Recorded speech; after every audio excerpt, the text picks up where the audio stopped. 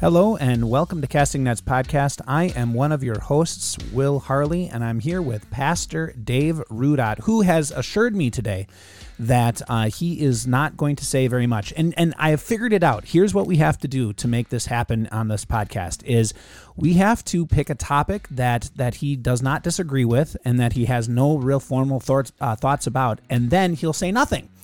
We've gone pretty much with a lot of topics that he has picked and had a lot to say, but I picked the topic today, and he said, I don't disagree with it. And so there's nothing really there to say. So we'll let him have his opportunity to say one thing right now. Hello. I'm glad to be here, and Will Harley is provoking the bear, basically, is what he's trying to do today, dear listeners. It's great to have you with us with this a podcast on two pastors talking about real life and living faith. And so you're getting a real conversation between two pastors. Nothing here is planned or organized or well thought out even. It's just two of us talking off the top of our heads about issues that are important to us. And if I don't have much to say, well, then I just don't have much to say. Or Will Harley will just think of that as a challenge and say, well, how can I get Pastor Rudott to say something? What provocative thing can I say? So he has to respond so that we have some lively conversation today. We are glad that you're with us, dear listener, and recognize that you're listening to just two pastors and a conversation that we're having together, and we're letting you in on this conversation. So you are free to contact us at castingnetspod at gmail.com. So castingnetspod@gmail.com. Talk to us directly or contact us on Facebook. There's a Facebook page for Casting Nets as well. And you are free, dear listener, to go and listen to something else. Live free.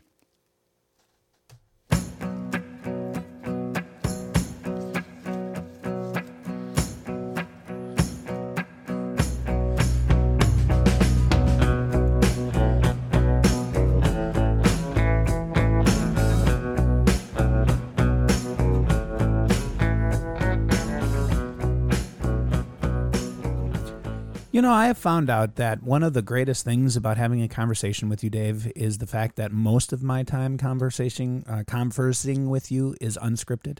If you would ever have an opportunity to see the studio, which is just my office with a nice little computer and sounding board, he comes really prepared. He has his fancy notebook and a nice fancy binder, and he's got printed materials, and he's got a pen in his hand, and he is just writing notes down. And then there's me, and I have a cup of coffee or tea sitting in front of me, maybe a book if I decide to go and reference it because I remember something. And that's pretty much it. Now, I'm not saying it's because I'm smarter, because that's not the truth. It's just the way that I think is I kind of just continue to ramble, and all of my thoughts kind of fall into the squares. You know, when we were kids, you used to have those boxes that you had to put, like, you know, you put the circle peg in the circle hole. Well, unfortunately, it takes a little bit for that all to fall into place, and so that's what happens during the conversation. So we welcome you to join into this conversation, because this particular conversation is one that I kind of find near and dear to my heart. Not because all the rest of the conversations aren't near and dear to my heart. They really are, but it is something that I think is the core of the call of a pastor, and that is to have catechetical teaching. And it seems like a really big word, but it's teaching the catechism, teaching confirmation. And this is going to be actually the beginning of a extended discussion on confirmation, since in the next couple of weeks we're going to be approaching confirmation, and we'll be telling you some stories of the good, the bad, and the ugly of our confirmation histories and classes we've had. We're going to have confirmation practices and rites and things that we incorporate into confirmation. But I thought this would be a really good introduction into what is the reason for catechetical instruction, and how is it really, and in many ways, vital to the lifeblood of the congregation. Now, if you have been a member of my congregations, you hear me repeat over and over and over and over and over and over until you're almost like you want to puke about it, that Holy Communion is the lifeblood of a congregation. And I stand by that. The sacrament of Holy Communion, the sacrament, I would even say the sacrament of baptism, the sacraments themselves, the means of grace, are the lifeblood of a congregation. But if they are the lifeblood of the congregation, I would maybe say that the catechism are the veins in which it pumps. Could we maybe say that the catechism is the vein in which that lifeblood is pumped into the congregation? How do we understand these wonderful gifts of grace? How do we understand our approach to the Lord as we're brought in faith? How do we understand the ways in which the Holy Spirit is working?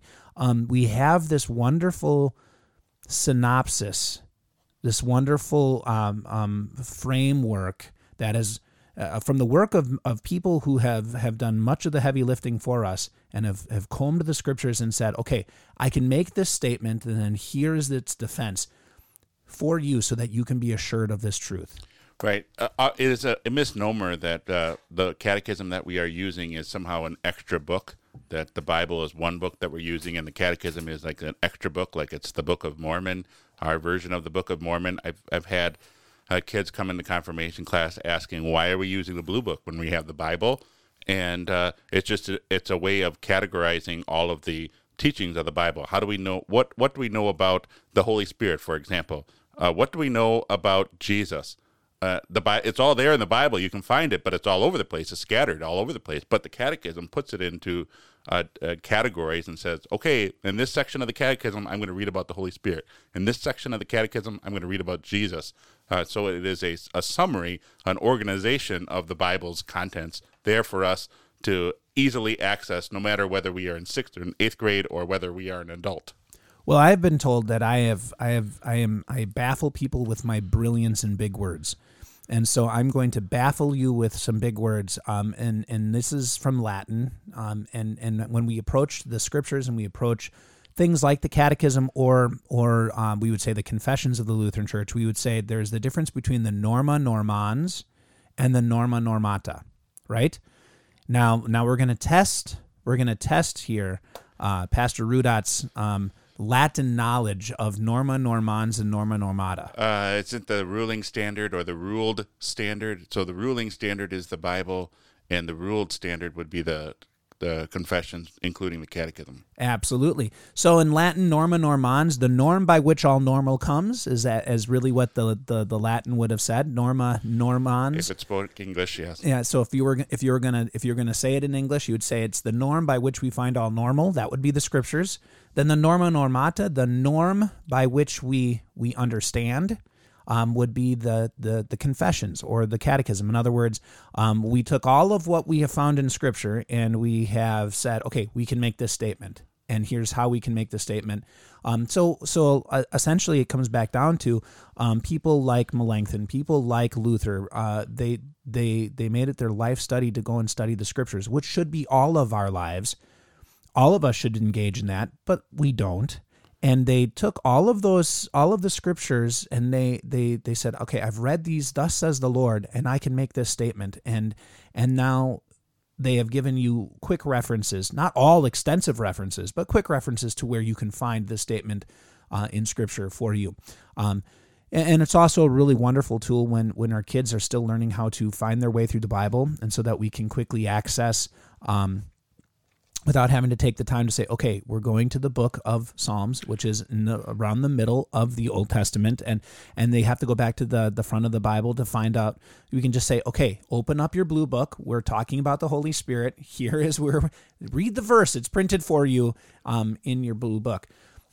But I want to go a little bit beyond, because we are going to talk, I think in the next coming weeks, we're going to talk more about the rites and the practices and the teaching of the Catechism with the kids. We're going to talk about that in the next coming weeks. And I don't want to steal thunder from any of those things. What I want to do is talk about the adults. and come back to sort of where the topic of today is, which is really a question that I asked myself, and that is, has the church lost its catechetical focus? In other words, has the church, and maybe we can limit it to the Lutheran Church, maybe we could expand it out a little bit. We can have that as part of the conversation. But has the church lost that focus on this is an important document that gives us the bedrock of what it is we practice within the church, and do we need it? That's a good question to ask, because our people, and myself included, we have a mentality of when we finish something, then we don't need it again. So we take a gun safety course. Why do I need the book anymore? Take a driver's ed course. Why do I need to learn about driving?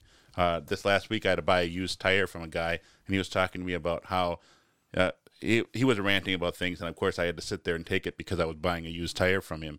But he was ranting and raving about how he had a handgun, but he never really knew how to use it properly until he took a hunter safety course, not a hunter safety course, a course at the police academy. I thought I knew everything I knew about handguns, and then I took this course at the police academy, and I realized I knew nothing. So often in our view of the catechism, it follows all of the other things that we learn throughout our lives, where we say, well, I've gone through the course. I know it. I don't need to go back to it. And that is, I think that's the first worldview problem. Why we've lost that focus is because we adopted this idea that once we're done with it, we don't need it anymore.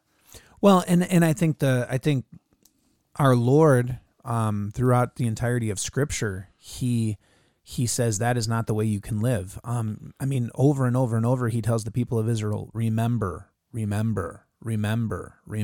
mean, almost to the point where you're like, how many times can they forget? I mean, you would think that after a while they would just remember. You have even Jesus telling his disciples that he is going to send the one promised, the Holy Spirit, who will remind you of what I have taught you. Right? That there is a definite need for the continual reminder of the very basic and the core of what it is we believe and hold dear. And that is not just something in the biblical sense. We do this as a society as well. We say the Pledge of Allegiance every day if you're in a public school system, or you sing the Star Spangled Banner at the beginning of sporting events. We do this repetition all the time to help remind us this is who we are as a nation of people. So why do we object to having a book where we say, let's go back to this book to remind us this is who we are as a Christian. This is what we believe as a Lutheran. Well, and I think we do, and I'm glad that you brought it into the secular world, because we do that with a document called the Constitution. You hear that in the conversations all over today. Well, I'm a constitutional this, and this is a and back and forth. And it's like, okay, well, wait a second. If you're claiming the Constitution, one, you're claiming you've read it. Two, you're claiming that it's an important document and that it still holds sway, right? Well, if we are a church that holds itself to the confessions, right, which they used to have that on the back of Lutheran churches. What was the acronym? Unaltered. Yeah, UAC. UAC, Unaltered Augsburg Confession. I think you have it here at St. John. We do. And in Maribel. We do, and they used to put that on the back of churches. So anybody who's looking for a Lutheran church and they saw that UAC, they're like, ha, I can go there because they're a catechetical church. They're a church that holds itself not only to the confessions but to the catechism, and I can go there and I know it's going to be true to God's word. There was a certainty that you can have there. We've stopped doing that, and I think there is something to be said with that question. Have we stopped being a catechetical church? And I get this, and I hope I'm not opening up a can of worms, and I probably am. But it's me. I like to do such things. We have moved, even in our Lutheran church bodies, away from church names. Like we don't want names like Trinity, and very few want names of the actual disciples. They don't want theological doctrinal terms in their worship services. They're trying to write out, even the very term of justification. So many people are like, oh, I got to be afraid of that term, or sanctification, or vicarious atonement. That's another big one that no one knows. I have yet to see a church named Vicarious Atonement, but that would be awesome. But it would be. But there are churches that used to be named Atonement, but they don't. They changed the name, and Lutheran churches are doing this a lot. Like they're changing their name to like New Life Lutheran Church, or things of this nature, where I think they're moving away from their stance on understanding the beauty we have within being a part of a catechetical church and understanding what it is to be a catechetical church. I read a book a long time ago. It was called Raising the Bar, and it was essentially a book that was written for our kids, raising the bar and expecting more out of our children. And if you expect more out of your children, within reason, they will rise to that bar, right? And the lower it is, the high, or the lower our people are going to strive. And I think that's the same thing within the church. When we start saying, okay, I'm not going to reference the basic knowledge of what they should understand in Scripture about the sacraments, or use the words like justification. Not saying that they shouldn't be explained, but I'm not going to use them because they're too hard for our people, or I'm not going to explain the concepts of the commandments and how they interact with my life, and how Luther explains them so beautifully that they go beyond just what we think we are reading, and how they truly interact. Once we stop doing that within the church, I think we're lowering that bar, and we're saying, in a sense, this is an overgeneralization. I understand that, and I am known for painting with a very wide brush. Lots of colors. Lots of colors. But this is an overgeneralization. But I think what we are doing is we're saying it's okay to just say, Jesus loves me, this I know, and that's all I want to know. Yeah, there is just responding to that, I can see someone who is trying to reach out to his community and try to get people in and have the least amount of resistance to people coming into the church. But at the same time, we have to understand, if we're going to try to do something with least resistance, that we have to keep going. If we're going to try to reach people where they're at, we have to take them where we want them to go, instead of just reaching people where they're at and leaving it at that. Take them to where you want to go. Take it to something higher. Explain why we have the word evangelical in our church. Why do we have the word Lutheran in our church? It doesn't mean that we're following Luther. It's just that that's what our adversaries accuse us of, being Lutherans, followers of a person. And I guess we just adopted it because it meant something to us. It meant, being a follower of Luther, it meant that we were someone who held on to the law and gospel, that held on to the confessions that were written down. Well, I mean, that's almost in the same vein of how we became called Christians. We used to be, you could go through the book of Acts, we were called the people of the way. And that was because the Lord says, I am the way, the truth, and the life. And then all of a sudden, they were starting to be ridiculed by secular people, mocking us and saying, those are Christians, because they followed Christ. And they're like, hey, you know what? That's a really good name. And so we took it on as the badge of honor that yes, we are following Christ. And I think, Lutheran would be rolling over in his grave if he knew that we were calling ourselves Lutheran. That was never his intent. His intent was not to have a church body denomination named after him. His intent was really clean up the Catholic Church and come back to gospel-centered, come back to scriptural truth, right, and practice that. And it didn't happen. We know that. That's Reformation history, and maybe for a different podcast for a totally different time. But I think there's what was one of the very first things that Luther did when finally he was brought up before the church in Augsburg, and they said, you can't do this, right? You're gonna have to recant. You're gonna have to get rid of it. Which diet was that? Diet of Worms. Diet of Worms. 500 years ago. Yes. This was it last week or the week before, from the time of this podcast. There you go. And so the Diet of Worms, and you have the Diet of Worms where he said, you have to, here are all your books, here's all your writings, recant. And he says, and very brief, he says, unless you can prove by Scripture that I am wrong, I cannot recant. And Yeah, just to clarify, we can have the name Lutheran. If we're starting to feel proud in the fact that we're following a person, then we need to drop the name Lutheran. But if we're following Lutheran because of his teaching, the things that he brought us back to and brought us back to the scriptures, then that would be a good use of the term. Same thing with evangelical. Yeah, the word evangelical is a beautiful word. That's actually the word that Luther himself wanted to be called, because evangelical means gospel-centered. But its day and its use among our Lutheran churches is limited, because, or might be limited, just because evangelical has such, now that society looks at it and says, well, that means that you are actually fundamentalist, that you have 4 fundamental things that you believe in. And that's not what we look at when we say that we are evangelical. But this is getting way far astray from the topic at hand, which is the catechism. So if we're going to, and I was thinking about that, if we're going to drop the name evangelical, we might someday, but just because of the connotation. But what would our teaching be like if we didn't have the catechism? What would that look like in the church, and how much of a bad thing would that be if we did not have a catechism in our instruction of children and for our daily use? Well, and that is a really, really good question, actually. I wish I would have thought of that. I didn't think of that question. But here's, okay, so I was taught a little bit of seminary training from 2 different seminaries. I had a little bit of seminary training from the Missouri Synod Lutheran Church, and also I graduated from and took the entire seminary course for the Wisconsin Evangelical Lutheran Church.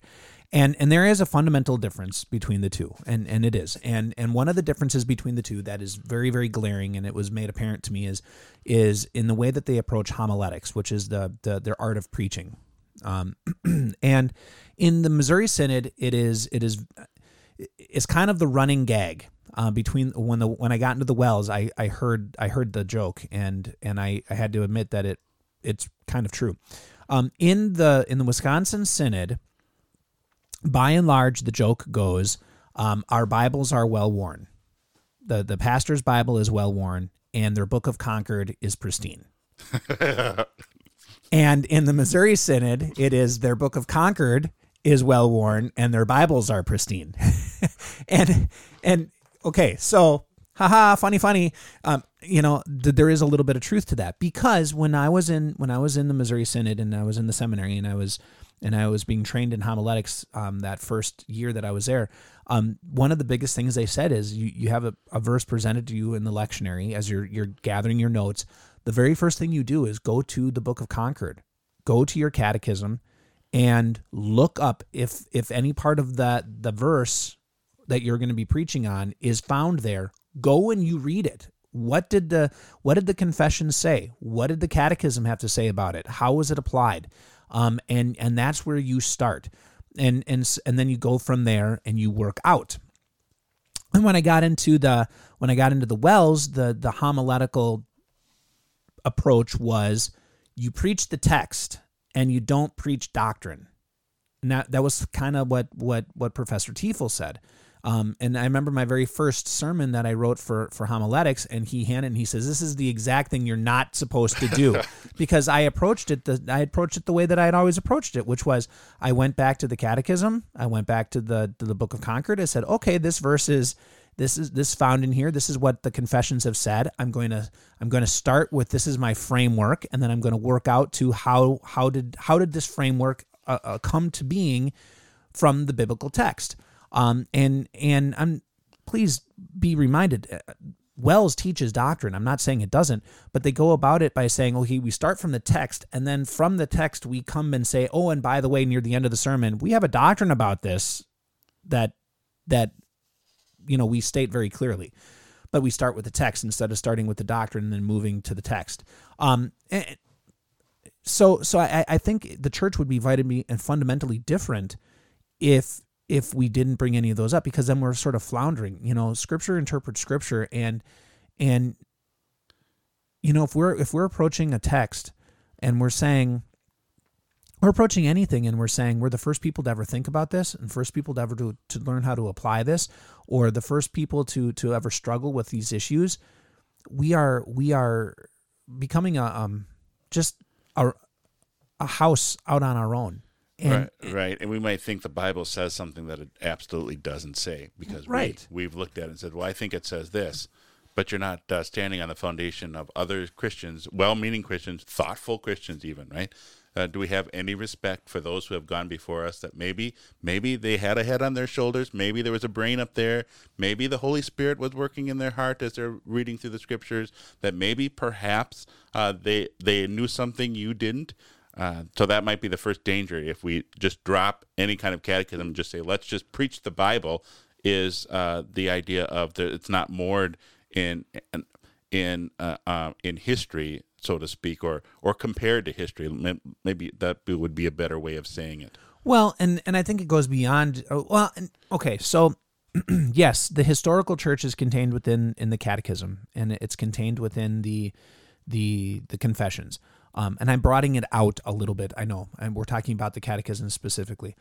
But I think there is a beauty in the recognition that our children learn the same words of the catechism, maybe updated but the same concept as their parents and as their grandparents. So that the parents can teach their kids and say, oh yeah, I remember this. Right. And we can talk about it. Yeah. And I think there is a beauty in that unifies.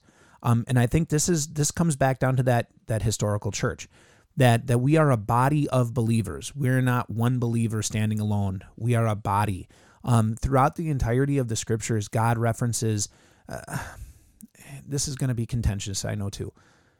God never references a believer coming into the church on their own. Always references a person being a part of the community of the church. He references the church. So a person isn't just, okay, you're a believer and you're out here doing. Oh, okay. You're always connected to somebody. God never leaves us floundering alone. We are the body of Christ. Not you specifically. You are a part of that body. But the Lord says you're a body, the body of Christ. Well, that means we're together with other people, working together, and we're functioning and flowing and doing. And when something hurts, the whole body hurts, and when it suffers, the whole body suffers, and when it's joyful, the whole body's joyful. There's all these things that are included in that, and I think the Catechism is one of the great linkers to this. In the pages of the Catechism, we find the importance of baptism, and we understand baptism. So let's start with that conversation. Every time we have a baptism, we go back to what does this mean of the Catechism? Where's the power? The power lies in the Word of God, linked with a physical element, where God rips open the heavens and time and space, and He comes and He links us to His Son there upon the cross, and He links us to His resurrection by the Holy Spirit, and the Spirit creates something in that child that is faith, and their life is given back to them, where once they were dead, now they are alive. And beautiful connection to the Catechism there, as we once again get to share with each other in the baptismal rite. What does this mean when we bring this child and with simple water and word, they are brought into this livelihood? And what does all the Bible say? And maybe we don't all know what the Bible says about baptism, so it's a good reminder to have the Catechism in front of us as a thought-provoking, thinking it through. Oh, I didn't think about that, or I've forgotten that. I had learned that so long ago, but now in this real life situation where somebody's being baptized, we're being reminded what baptism is. Then we are we look back on that and we say, oh, this is such an awesome thing that's happening, and we think of the responsibility to the baptized to say we have to continue teaching this child and bringing them up into this community that we've just brought them into. This is their entrance. But as a community, we're not gonna leave any of us behind. To use the Marine term or the military absolutely. term. But I think when we go through and when you go into your catechism, dear listener, if you have a catechism, take it off the shelf. Probably blow off the dust because you haven't opened it since you went through catechism class yourself. Look at what is said in baptism. Luther goes through and he just quotes scripture. I mean, even in the what is baptism? Power of baptism. Here's scripture. Here's what it says. Here's what the gospel says. Here's God's word saying what baptism does for you. Believe it.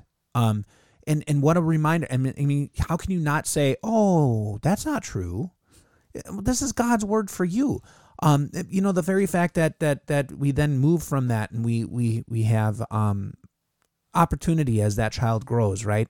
To gather around and understand God's law, and not only God's law in its condemning force, but God's law and its encouragement to the believer to live a good and pleasing life as we are abled and encouraged and equipped through this new life given back to us. You go to the what does this mean, and we see the depravity of which sin has taken and stripped us of, and yet how we can go back to this and say, as a Christian, I can live better than this. Not perfectly, but I can, because I'm engaged in this, and it's part of the catechism. To go and hear just the articles of the Apostles' Creed, and to understand, what does it mean that God is my Father? What does it mean that He preserves? What does it mean that He gives? What is His role in all of this, in His plan of salvation? Who is the Son? So I'm learning about the Trinity. I'm learning about the facts that are given within the Scriptures. Although the word Trinity is never found within the Bible, we see it played out in the Catechism in beautiful array of how God presents Himself to us in three persons, in one God. And this becomes the very bedrock, right, of our faith as our children grow in this. But most importantly, it's the bedrock of our faith as our adults come to worship. I mean, you have in worship regularly the Apostles' Creed, the Nicene Creed, Trinitarian creeds. What do they mean? What's the point? Regularly, we have a remembrance of baptism in the very beginning of our worship services. We begin in the name of the Father and the Son and the Holy Spirit. We make the sign of the cross. Catechetical. That is catechetical. That is a reminder. It says, hey, stop. Before you go anywhere else, realize you get to be here in this building listening to these words, and they mean something because He's done something. And this is what He's done. Another advantage of having a catechism at your focus rather than the whole Bible, which was my question. If we didn't have the catechism, what would that be like?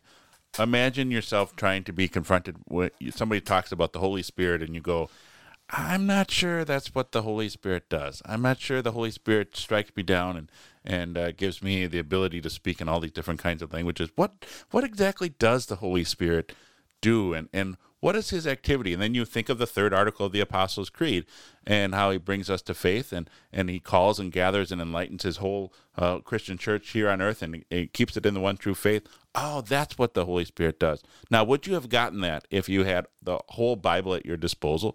Perhaps, but you have a nice, concise, thoughtful explanation at your fingertips because you memorized it at one point or in time, or you helped your kids memorize it, that you're ready so that when you hear something, you hear somebody on the radio, or you see somebody on television, or you're talking with your friends, and they start talking about the Holy Spirit, and you go, I don't think that's what the Holy Spirit does, or I don't think that's who Jesus is, or those kinds of, or baptism would be probably the big one too. Like, where's the power in baptism? Oh, you Lutherans, you just believe that the holy water gets is what saves. Water doesn't save. Water doesn't save. It's only the blood of Jesus that saves. And you would counter that with, the blessings and the power of baptism. It isn't just the water that saves, but the word used with the water and faith used in connection with that. So it's just all those explanations of the in the Catechism help you to defend your Christian faith when you're dealing with your neighbors or when you're dealing one-on-one with false doctrine. Well, and let's pick up on that, because your question was, if you just had the Bible, and the answer is to the question that any true student of the Bible will come to the same conclusions that are found within the Catechism.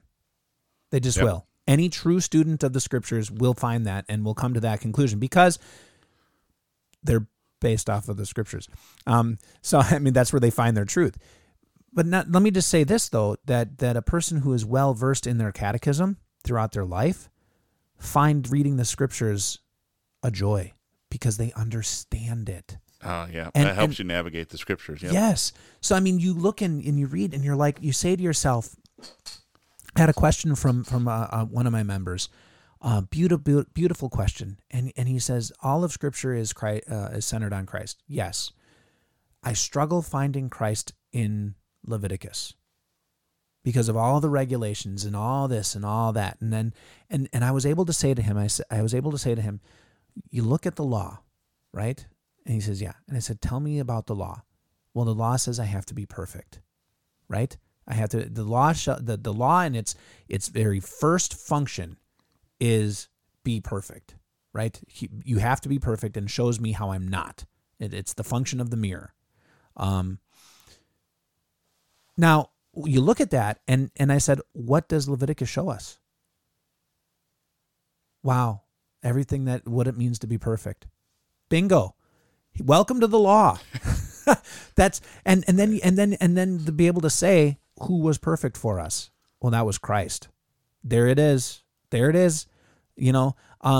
it's just so beautiful how you go back to the catechism and you see what it means, the extent of what it means, and then you see it played out even in a simple book like Leviticus, where you see it played out where, okay, so what's it mean to truly worship our Lord? What does it mean to truly put him first? What does it mean to dedicate a day, a time for the worship? Well, here it is. Here's a worship practices of God's people. This is what it means to do this work.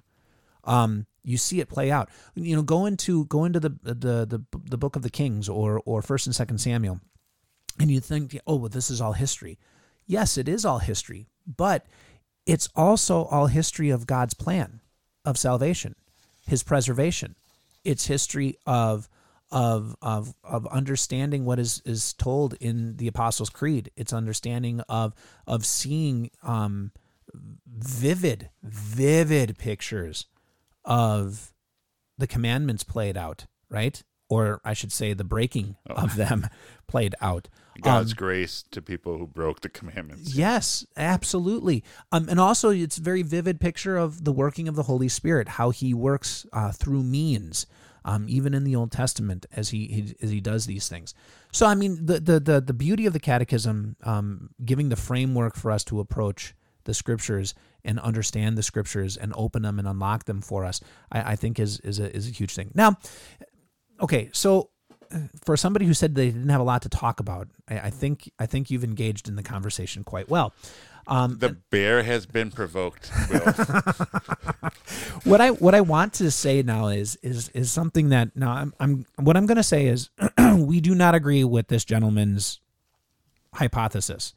We don't agree with his approach, but it's out there, and we need to maybe comment on it. There is a man by the name of Richard Hollerman, and he wrote an article, and I will attach it to our podcast here notes, so that if you want to read his article, you can. Realize we do not agree with this article, but his entire article was entitled "Why I Left the Lutheran Church." Okay, yeah. And so a lot of his arguments, I think, are used by people who do leave the Lutheran Church. Right. And a lot of his worldview is often shared by many people who do leave the Lutheran Church. Right. And in one of his discourses, because he has a bunch of them of all the reasons why he left, he mentions confirmation, catechism, and he mentions why he left the Lutheran Church, and one of his big gripes is confirmation and catechetical instruction. And I'm going to read you a paragraph, just one paragraph of his part, so that we can comment on it, because I think this is important that people understand the truth of this. This is what he says. As I read the Bible, however, I could easily see that this procedure and practice lacked biblical authority. This is talking about confirmation. In the early body of Christ that was led by the apostles, there wasn't a formal training period to learn church practices and doctrines.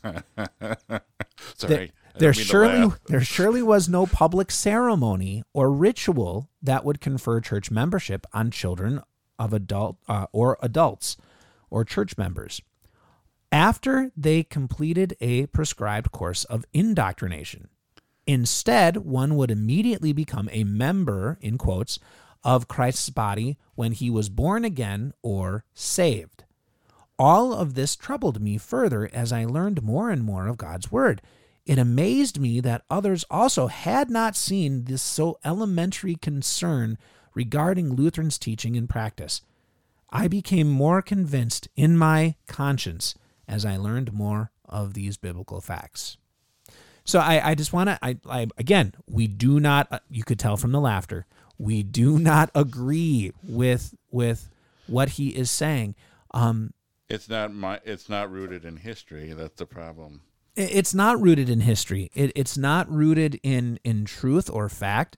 I mean, we have Paul, before he entered active ministry, going out and being instructed. We have the disciples who spent 3 years. I don't know. What were they doing? Please remind me. What were they doing with Jesus for 3 years? I'm not sure. I'm not sure. Maybe it's an explanation. They only had 2 years of catechetical instruction, and the third year was just, this is fun. Yeah. What was Jesus doing on this mountain? They call it Sermon on the Mount. I don't know. That wasn't anything. That was just a bunch of fluffy words. Yeah. Feel good. He wasn't really doing anything. He wasn't teaching at all. There wasn't. Jesus doesn't teach. He just says, "You're in my body. Go." You're a sinner. You need me. That's it. There's no teaching about how to live your Christian life.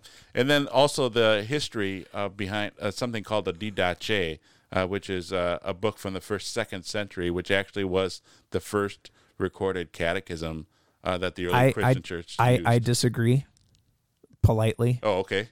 The first recorded catechism is Romans. Okay, very good. Very good. I stand corrected. Romans. Yeah. That was your ace in the hole, wasn't it?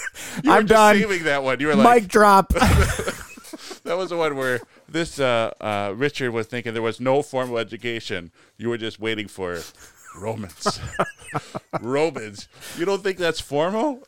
Someone who reads the book of Romans and says, I can't understand all this lawyer talk. Well, it's because it's Romans. It's teaching. It's what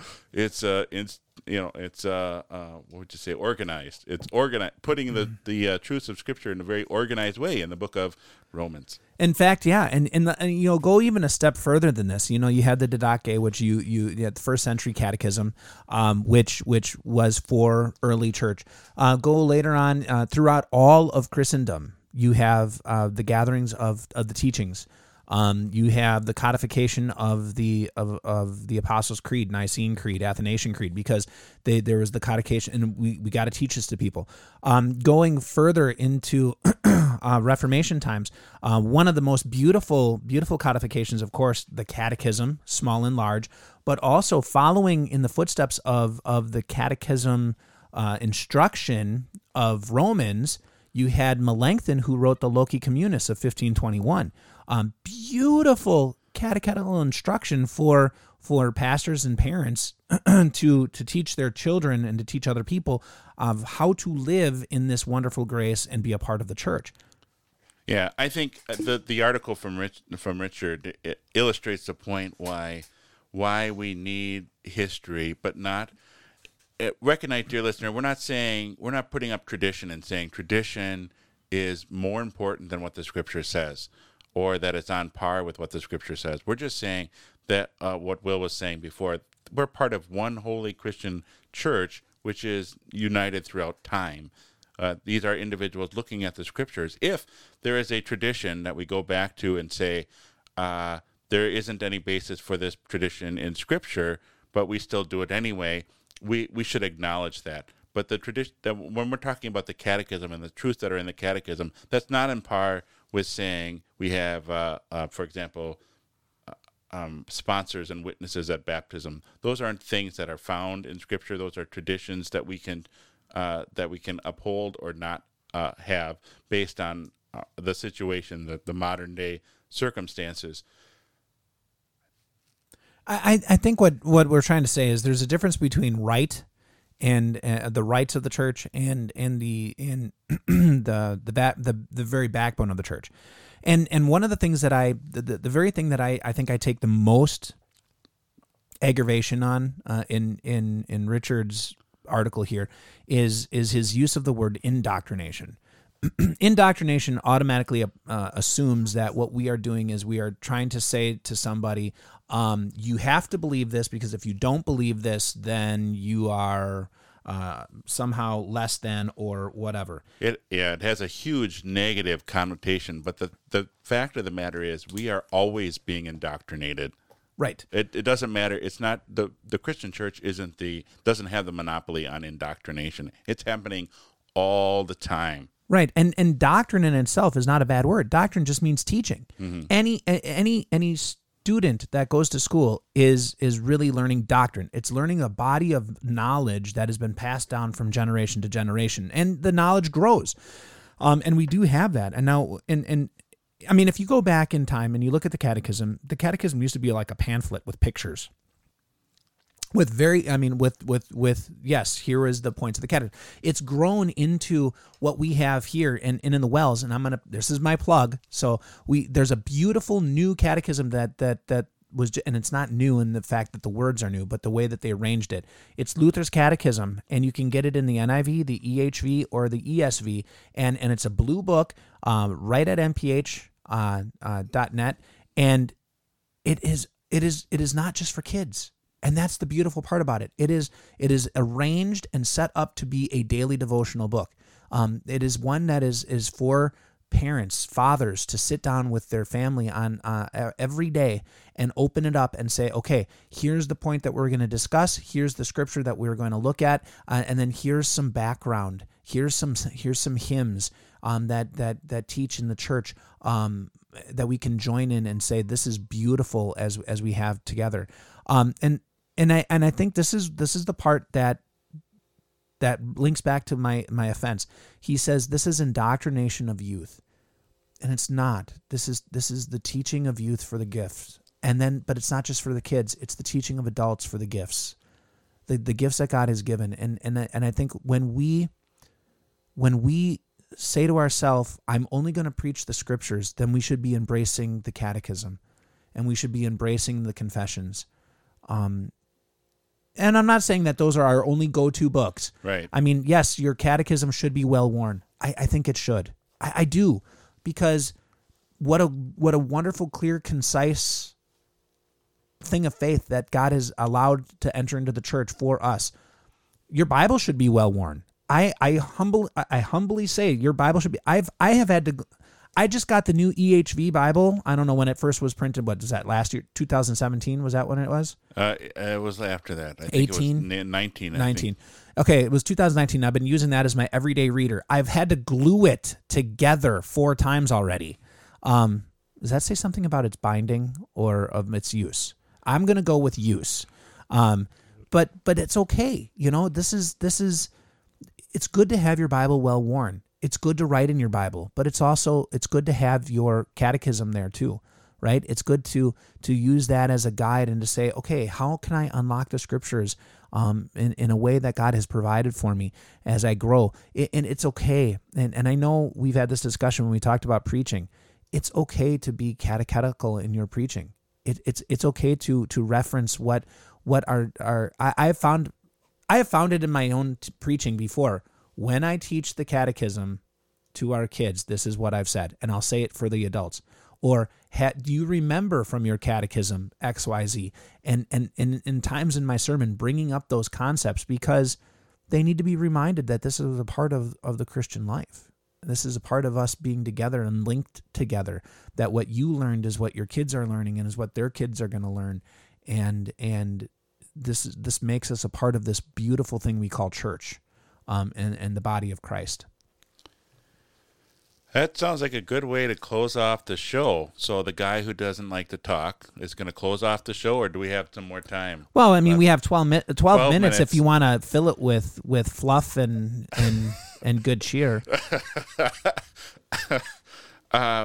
When we're looking at the catechetical life, I think it is good for you to recognize that it isn't just something that you've gone through at a rite of passage. It's not something that you look at and then don't need to use again like a driver's ed manual. But this is something that helps guide you in life. It actually helps you understand the truths of God's Word. You certainly go to God's Word and use it, as Will was saying. Make sure your Bible is well worn. But also, you've got this great resource that you can use that helps help you understand what does the Bible teach about things. A good resource for you to defend the Christian faith when you're talking with others. It's a good resource for you to instruct yourself when you are engaging against false doctrine. But it is also a good resource for you to grow in your understanding of what the Bible says. And with that, we invite you to join us as in the next couple of weeks, we are going to dive more in depth into the look at practice of confirmation, the rite of confirmation. And we'll share some stories about our previous confirmation classes. But until then, may God richly bless you as you engage with this Catechetical Church.